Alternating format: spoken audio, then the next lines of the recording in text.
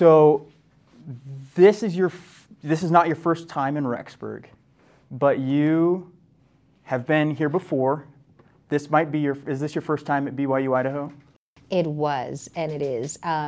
So it's been a wonderful experience. I got a tour today of different places around. I got to see like the food court area and communications and see the workshops. It's really a beautiful place where it's not just education that is going on, but application of the education. And that's what really excites me about what you have here in BYU. I mean, if I could do it all over again, I would totally come here. I would. I was like, how old do you have to be? Like, will you take a 40-something student? Now with BYU Pathways, though, you just don't know. Like anybody can hop on, like 89 years old, you know? That is wonderful. So, you're giving me goals. What's going on?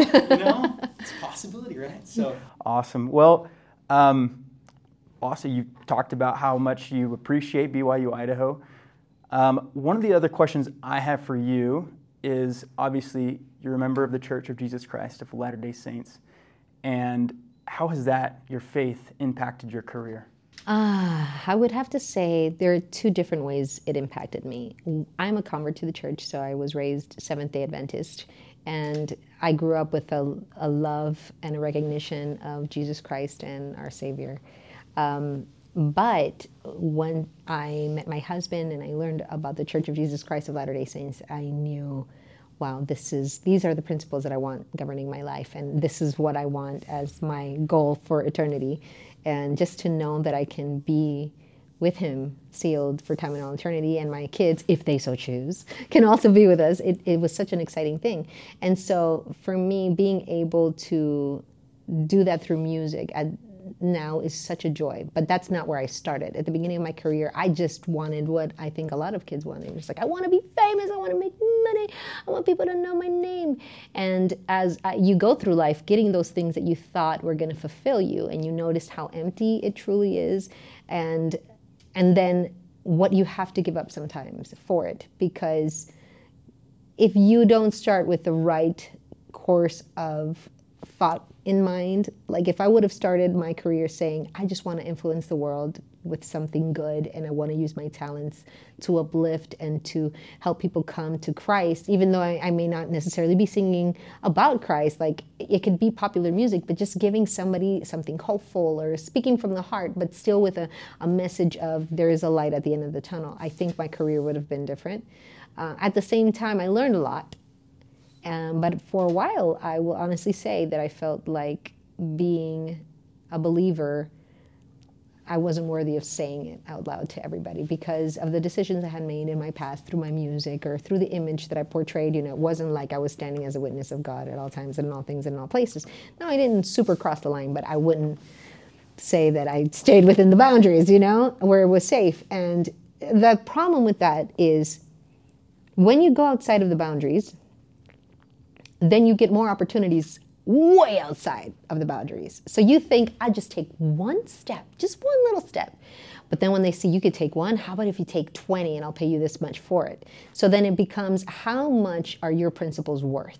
They push the envelope, and you have to decide whether or not to continue. That, yeah. Because then little by little you start selling off your principles, you start selling off your belief, your testimony, and when you get into that route, it's a little bit dangerous. So I'm grateful that at one point I decided I'm not going to continue chasing that route, and we'll see where the Lord would want me to be. And so the moment that I turned and I just gave myself over to His will, my goodness, it has just been bigger dreams that I could ever imagine to accomplish on my own. I have touched a point in my testimony that I never thought I could arrive to in a lifetime, and I'm excited about the gospel. I'm like consuming the Word of God to another level, and I'm excited about progressing and learning, and yes, learning from failures as well. Like not everything is going to be perfect, but there's always hope that the lesson involved is going to make me stronger and move forward. So I'm grateful for that. How is your testimony? You talked about how you've never had a stronger testimony. How has that kept you grounded in your career? Because it can be an industry which, like you said, is difficult. I would say that the stronger my testimony, the less that I fear the sharks. Because this industry is like swimming in an ocean filled with sharks. But when you really take a look at it and really go with your testimony, what you recognize is, hey, they can't do anything to me because I'm filled with the power of God. So when I really hold on to my testimony and I feed it, there's nothing anybody can try to bargain my soul with. And the more that I stand up for what is true and right, the stronger I feel, and the stronger I feel the Spirit like saying, good job. You know what I mean? You almost feel like that heavenly pat on the back, and you know you're headed in the right direction because there's no guilt, there's no sorrow, there's no fear. To the contrary, you feel stronger, you feel more peace, you feel more able to withstand the waves, but it's not like there aren't any. So I would say that my testimony has become strengthened the more that I feed it. I feed the wolf that is the one that will take me towards eternity and not towards the darkness. Yeah, that reminds me of the scripture in Romans, right? If God is with us, then who can be against us? Exactly, who can be against us? And so what advice would you have for young Latter-day Saint performers going into the industry? I would definitely tell them, try to imagine success today. Let's say, write down everything that you would consider success. Write it down in your journal. And imagine today being that day that you get everything there. And then imagine, okay, if I were to get everything I wanted and they would ask me to, say, do a role in which I have to show my body or maybe say bad words, I can reach all of these things that I want and that I desire, but it comes with this compromise. What will I say then? And so because performing has two areas in which you could go, you have to understand that saying no to this doesn't mean saying no to your career, because I thought it meant saying no to a career. But to the contrary, when you start saying no and you feel the doors are closing, then you don't understand that huge windows start opening in a desired path, that you can still have your principles, you can still be a person of faith and still get those same things you wanted, just without the risk of losing your integrity and losing who you are as a saint. So don't be afraid to say no. The first, second, third, 10th time that they ask you to do something that you feel if you feel yourself going, well, if I ever have kids and they watch this, would I be like, oh, would I run to shut off the TV? Would I not want them to hear this record? Would I want, you know what I mean? If that's your reaction, then it's not something you should do. And okay, so there's another one, because I've gotten this. Well, I don't want to have kids. Is that the influence you want to leave behind? Is that what you want to be known for? So if you're doing this to make a mark in the world, is that the legacy you're going to leave behind? So be very careful what you say yes to, and always know that there are good opportunities out there. That is the biggest thing. Don't just think, oh, it's because this is all I'm getting. No, that's the test for you right now. But the doors and the windows that you want to open will, if you show the world who you are. So just be who you are. Stand for your truth. And if you are unmovable in it, the right people that say, wow, that person didn't take that role, it was perfect for it. Well, it's because of this, this, and this.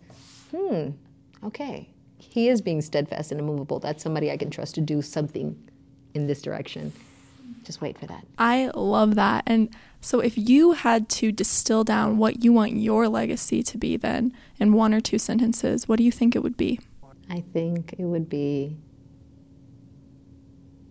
she spoke the truth. She was fearless.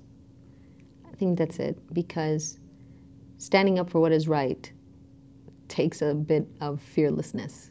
Fearlessness about reactions of people, how they will be to you. They won't invite you to this or that. Or standing up for truth also means some people are not going to like it. And I'm a person that I like to people please a lot. But I needed to understand not everybody is going to like what I say if I stand for what I stand for. But am I going to be this lukewarm person going, yeah, I'm totally with you, and I'm with you too, and I'm with her and with him, and everybody's great, and nothing is wrong in the world, and I can say yes to everything. Like, no, there has to come a point in which you show who you are and what you decide for. That still doesn't mean you disrespect other people for their beliefs and their actions and their lifestyle choices. It's just standing up for, it's great that you are who you are, this is who I am. Now let's go out and have fun. Yes. my next question would then be, you've talked a lot about faith, and we touched on your conversion story, right? Could you tell us a little bit more about how you came to know the church? I think the first time that I ever really got a feeling of it was when I was in high school. And later on in time, I found out about the Lamanite generation. But there were these performers that came, and it was a show where they sang and they danced, and it was things about like around the world and like the cultures, and they sang these songs and whatever. And I was so excited, and they were like, oh, but you know, to be a part of this group, if you ever decided to be, you can't drink, you can't smoke, you can't not having sex. And I was like, this is really weird. And I had a friend in school, and she was the one that asked me, hey, you got to come. You would really be interested in this group. And thinking back on it, she never hung out with like the kids that did bad things, yet she never like cursed. She was always very cordial with everyone. She always had this feeling about her of peace. And I'm thinking, she was probably a member of the Church of Jesus Christ, and she didn't say nothing. But, you know, when I met my husband and I started becoming very inquisitive about what the church was about, and the first thing he's like, okay, after he answered a few questions, and he's like, I think you should meet up with the missionaries. Like, I don't want you to feel like I convinced you to anything, or I don't want to shake your faith, so let's have them come and give you the discussions. And that was in and in itself quite a story, because I was touring at the time, so I went through like 4 sets of missionaries because I was like all over the place, and I finally got baptized on Halloween. It was the only day I wasn't touring. Well, then you're almost to your anniversary of your baptism. I am. And I'm so excited to be a member of the Church of Jesus Christ of Latter-day Saints. And I really find joy in knowing that even though I don't know everything, I trust. Because the biggest thing that you need to have is faith and trust that you are being led by an almighty Father that knows you deeper than you could ever imagine, knows your potential, and He, if you allow Him, can pave the way for you to become the most marvelous version of yourself that you could ever choose to do on your own hand. And I think when you let go and let God, you truly see magic happen within your life. Thank you so much for taking this time to talk with us and to share your joy. I really feel like you are a great example of everything you just said. You really emanate the joy of Christ, and thank you for sharing that with us. We're really excited to see your performance tomorrow. Oh, thank you so much. And I'm so excited to be here with all of you. And this will lead up tomorrow's day. I can't wait to hear the speakers, but I also will be back on Christmas. So on the 2nd of December, I'll be back for a Christmas special. So please come and join us. And I'm excited to just be here and share the light of Christ with all of you.